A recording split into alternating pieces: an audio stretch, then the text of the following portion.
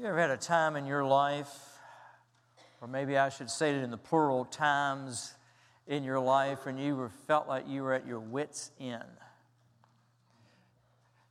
My mother used to use an expression, I want to take a long walk on a short pier. I never quite figured out what she meant by that. I'm not sure I wanted to know what she meant by that, taking a long walk on a short pier, but I think she meant she was at her wits' end. If you look on the front of your bulletin, I've got a quote on there. It says, when we're at our wits' end for an answer, then the Holy Spirit can give us an answer.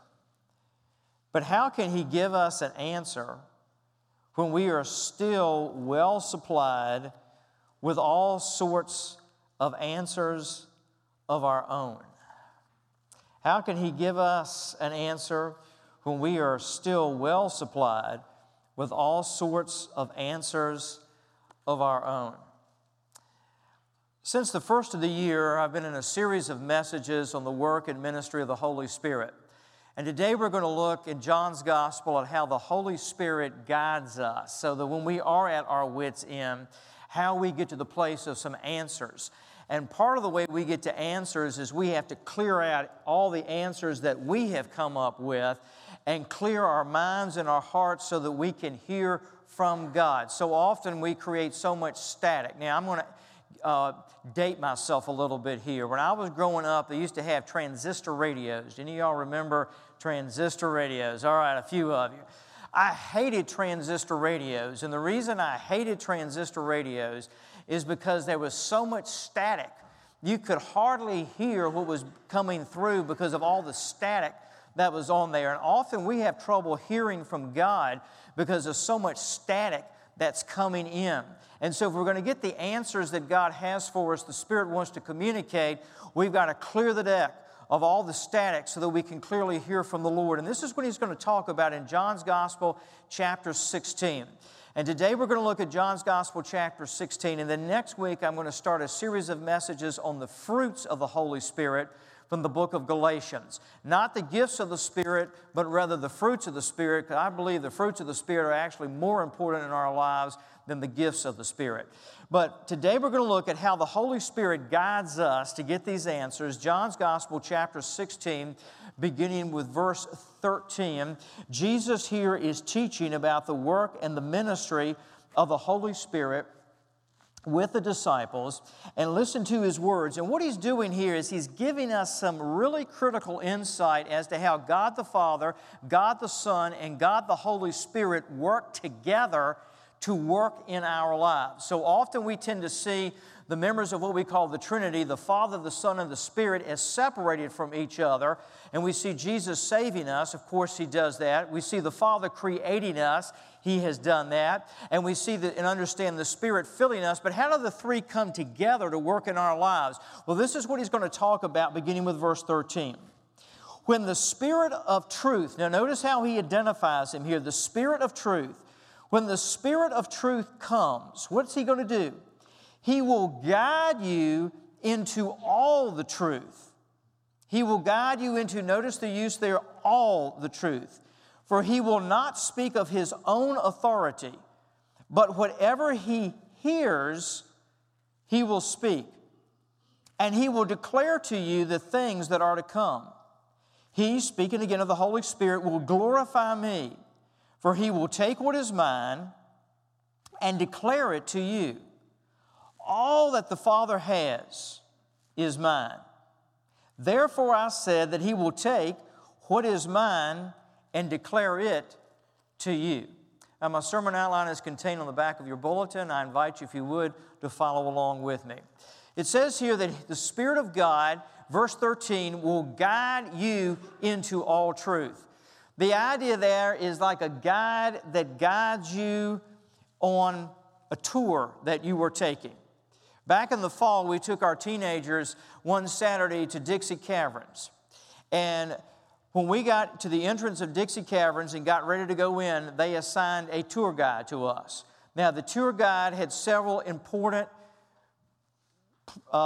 jobs that they were to carry out. First of all was to make sure we didn't get lost in Dixie Caverns.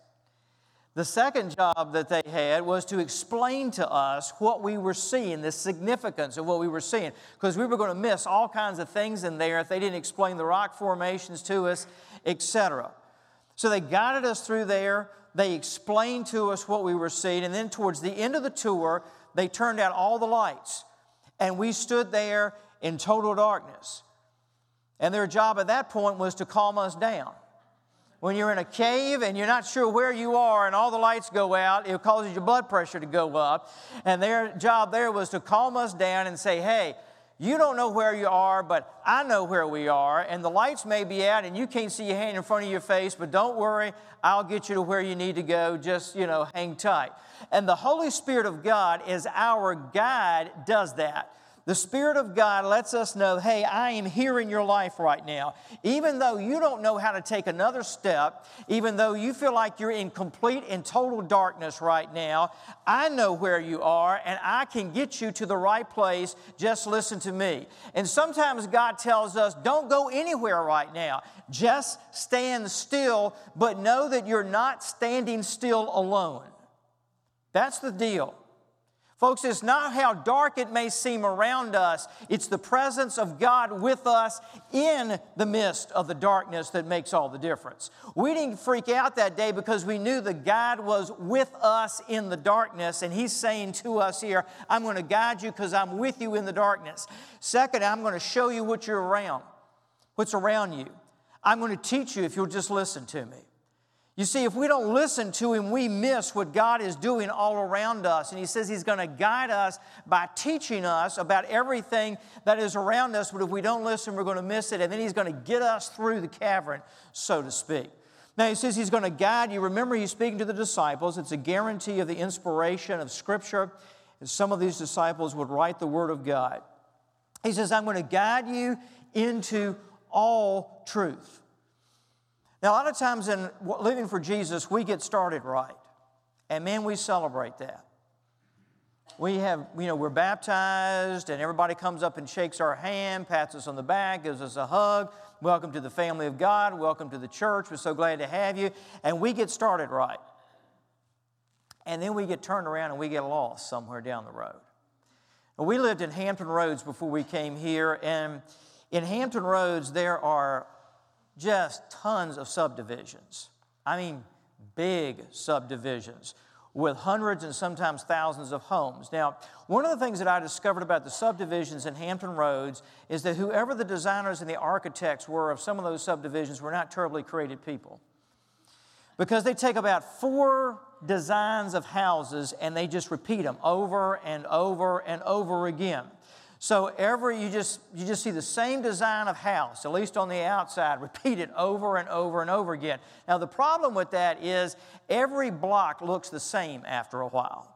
You'll go down one block and you'll go down another block, and you just keep the same design of house over and over again.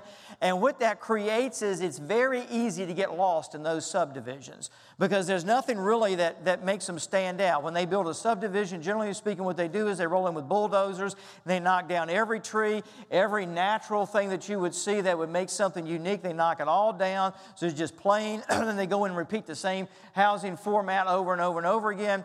So you get back in there, and it's easy to get lost. Now, many of you are saying, well, Bozo, why don't you use a GPS? First of all, if you watch me use a GPS and lose so much religion over it, you would understand why I don't always use a GPS. Going down the road with that thing. We had a GPS built into our new car that we got several years ago, Kia Rio. And we were so excited, first car we ever had with a GPS. And so help me, we turned that thing on to try to find a restaurant in Norfolk, and all it did was lead us in circles around our neighborhood. We just went back and forth around our neighborhood, and then my son tried to syncopate it and get it in line with his iPhone, and it would not get in line with his iPhone. And by the time we got out of our subdivision and on the road, you would have known I was a minister. You wouldn't probably know my wife was the wife of a pastor with our attitudes towards it. My son did keep his sanctification, but he was about the only one that did as we were trying to get through there. But oftentimes GPSs don't help you out. And that's what happens to us in the Christian life so often. We get started with walking with the Lord, and things are going great, and then something happens, then something else happens, and something else happens. And the next thing you know, we are all twisted and turned. And the answer to that, he says, is the Spirit of God. The Holy Spirit placed inside of us will guide us. He guides us gradually. And notice verse 13. He says he's guiding us into what? All truth. Now, folks, please hear me on this. There is a difference between truth and information. There is a difference between truth and information. A lot of times we get a lot of information and we stay in bondage and we stay lost. Truth sets you free, Jesus said. Information just fills up space between our two ears. And one of the things that we have to be careful about is that we don't settle for information about God instead of the truth that Jesus has for us. You see, there are a lot of folks wandering around church who've got lots of information. In fact, we add to the information every time we come to church. We sit through lessons, we sit through sermons, and we add to the information. And we don't have any problem with information. In fact, sometimes we even get on information overload. Or we can be proud of all the information that we've got. But information will just leave you sitting there like you got a lump of clay in your lap. It may look nice, and it may have all kinds of potential, but it just sits there. But He doesn't say He's going to guide us into information. He says, I'm going to guide you into truth. What is this truth He's talking about? It is His truth, and it's so much more than information. Jesus said, you will know the truth, and the truth will set you free. What the Spirit of God teaches us is not just information about God.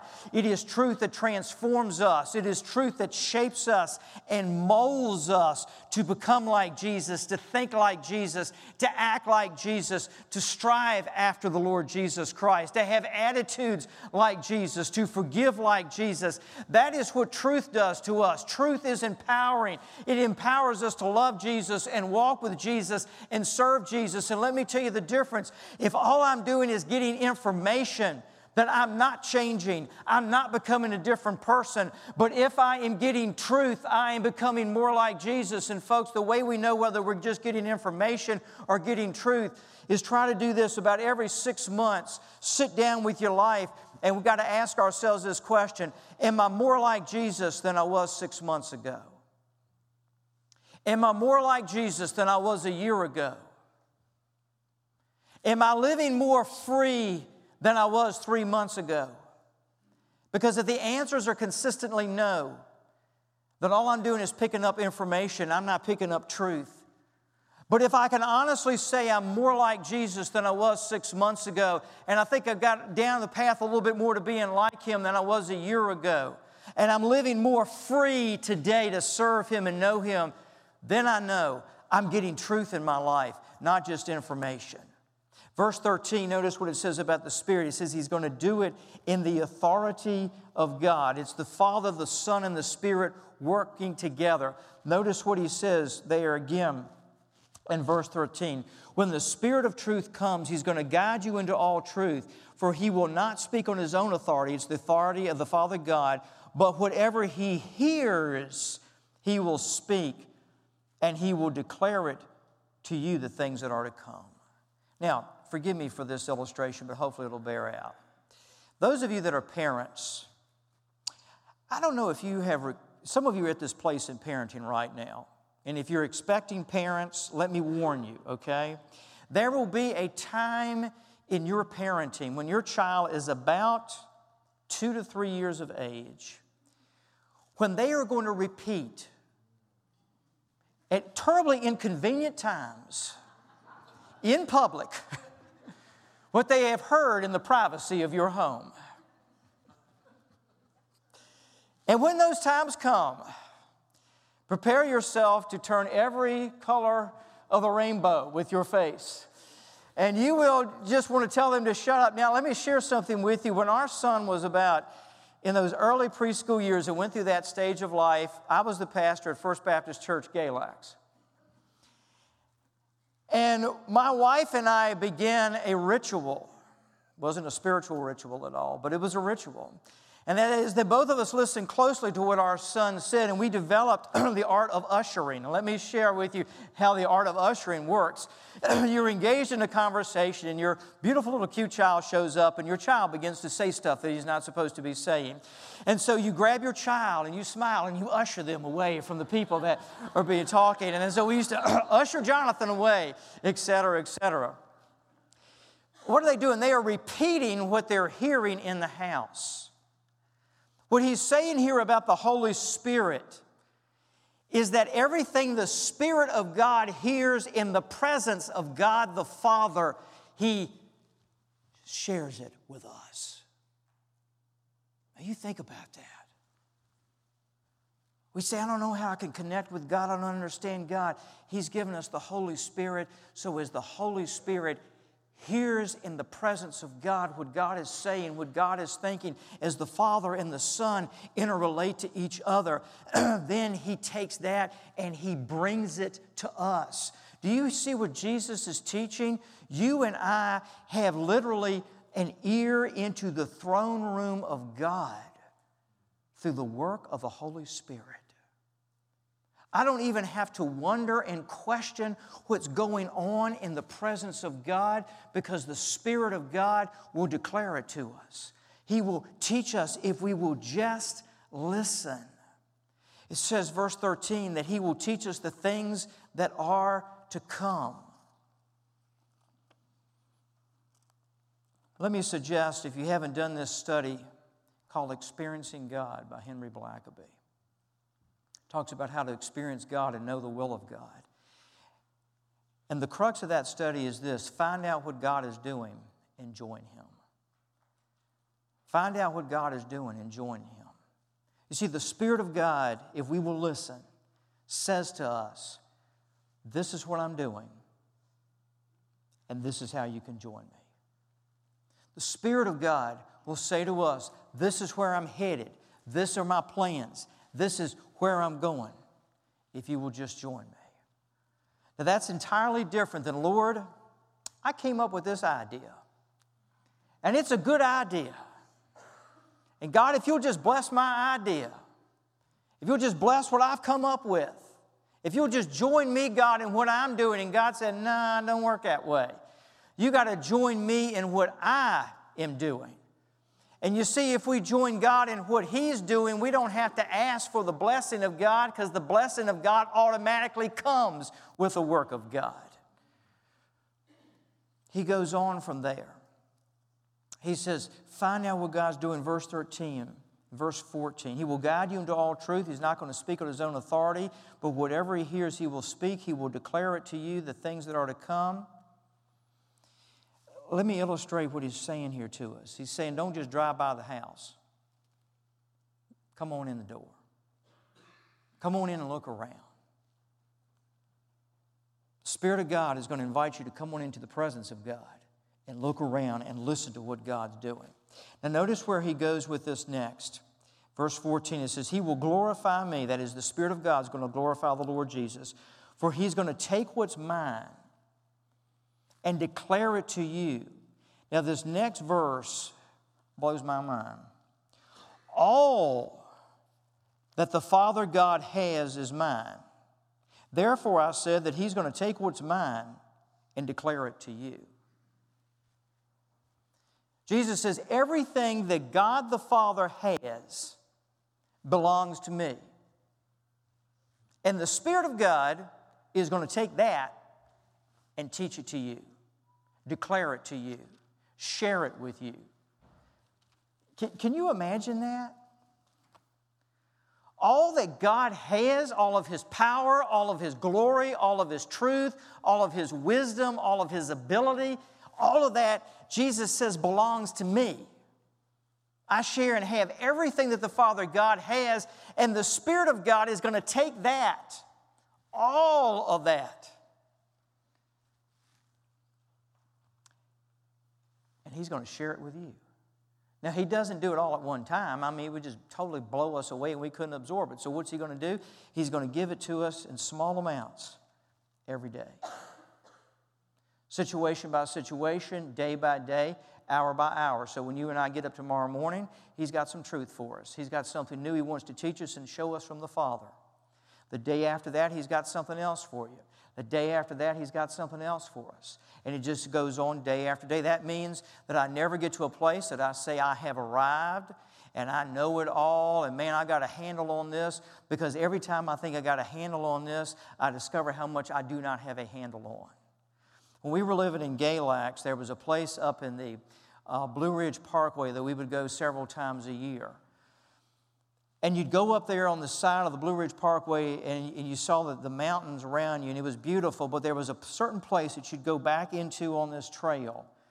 And when you turned the corner, you would look, and there was this vista of mountain after mountain after mountain as far as you could see.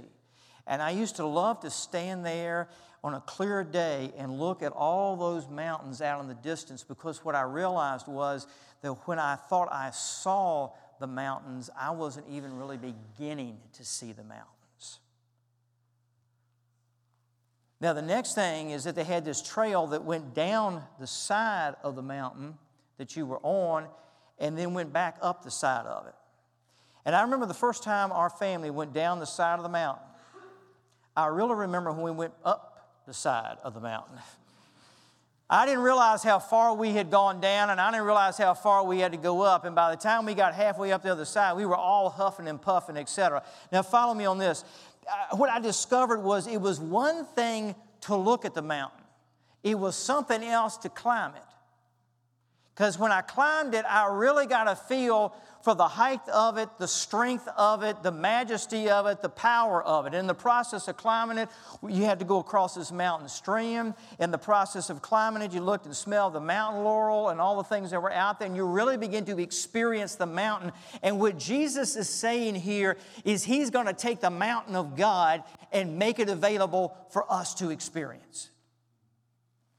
That every time we think we've seen all there is to see of God, He's going to turn a corner and say, man, there are vistas out there that you haven't seen or experienced yet. But don't be satisfied to look at God from a distance. I want you to get down and I want you to smell the presence of God. I want you to walk in and up the presence of God. I want you to get exhausted and worn out because you're being so overwhelmed by the power of God and the holiness of God. You see, the reason God seems so boring to us sometimes is not that God is boring. It is because we haven't gotten used to looking at enough of His mountains. If I go out here and I look at the same mountain every day and only look at one mountain, after a while I'm going to get used to it. But if I see mountain after mountain and I start walking these different mountains and experiencing them and exploring them, then I'm going to get a feel for what I'm really looking at. And the problem with too many of us is we're still looking at the same experiences with God we had 10 years ago, 20 years ago, 30 years ago, and we think that's all there is to have of God. And Jesus is saying here, I got something else. I got so much more of God for you to experience. Now let me give you an example of how we experience it. Turn your Bibles with me to 2 Chronicles. 2 Chronicles chapter 7, verse 14. They're dedicating the temple with Solomon. And as they're dedicating the temple, God has a word for His people to experience Him. This is one of these mountains. To climb, to walk, to experience. 2 Chronicles chapter 7 and verse 14. God said, this is, you want to experience me? This is how you're going to experience me. 2 Chronicles 7:14. And it's up on the screen. Whoops, not quite yet. 2 Chronicles 7:14. If my people who are called by my name will humble themselves. And the word humble there in the Hebrew language means to bend the knee. If they will bend their knees, get down on their knees before me. If my people who are called by my name humble themselves, pray, and seek my face. Now the reference there that says seek my face means to strive after something, to put energy, time, focus, striving after Him. it also carries the idea of I have a group of things and I seek out something individual. In other words, I identify something in that group and I go after it. Something in the group and I go after it. What is he saying? He's saying with all the stuff that's in our lives, I identify Jesus, I identify the Lord, and I go after Him. He takes top priority. Humble yourselves, seek my face. Turn from our wicked ways. That's basically our selfishness, which can even be doing the right thing with the wrong attitude. And then notice the promise. 3 aspects to the promise. Number 1, I'm going to hear from heaven. I'm going to hear you. You're guaranteed that I'm going to hear you. Number 2, I'm going to forgive your sin. I'm going to release you from your sin. Both in terms of needing to be released from the mess you've made, and also I'm going to release you in the sense of the guilt, the shame, the burden of it, and I'm going to release you from the bondage of it. And then notice the third, I'm going to heal your land. I will heal you.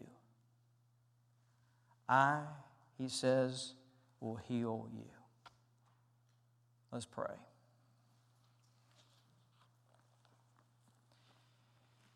I want to invite you right now for you and I to just go into the presence of God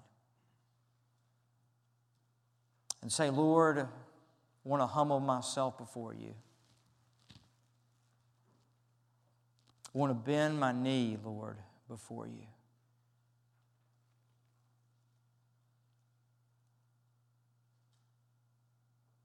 I want to seek your face, run after you.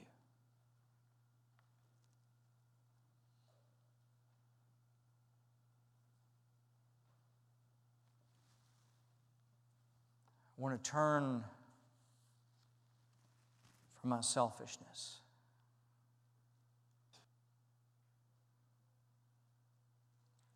Jesus, hear me.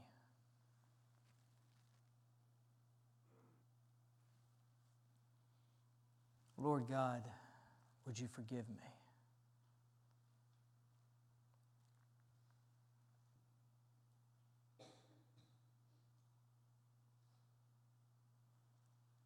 Lord, would you heal me?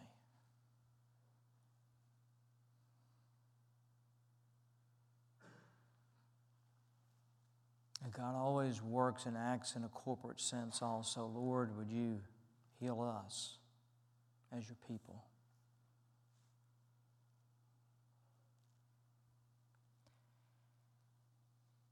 And Lord, I accept your guidance.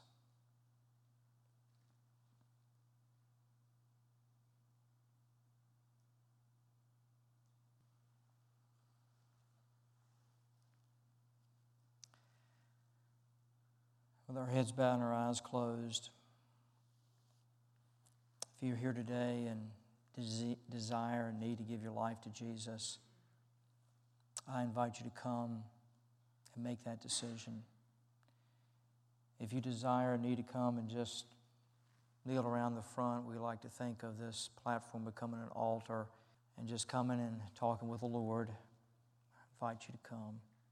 If God's been impressing upon you to become part of this church family, then we invite you to come.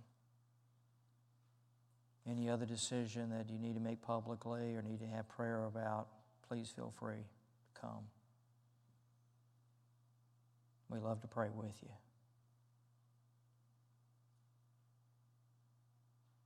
And while we sing, let me encourage you to continue just to dialogue with the Lord and say, God, give me your guidance. Spirit of God, direct me. Lord, we look to you as our God. In Jesus' name, amen.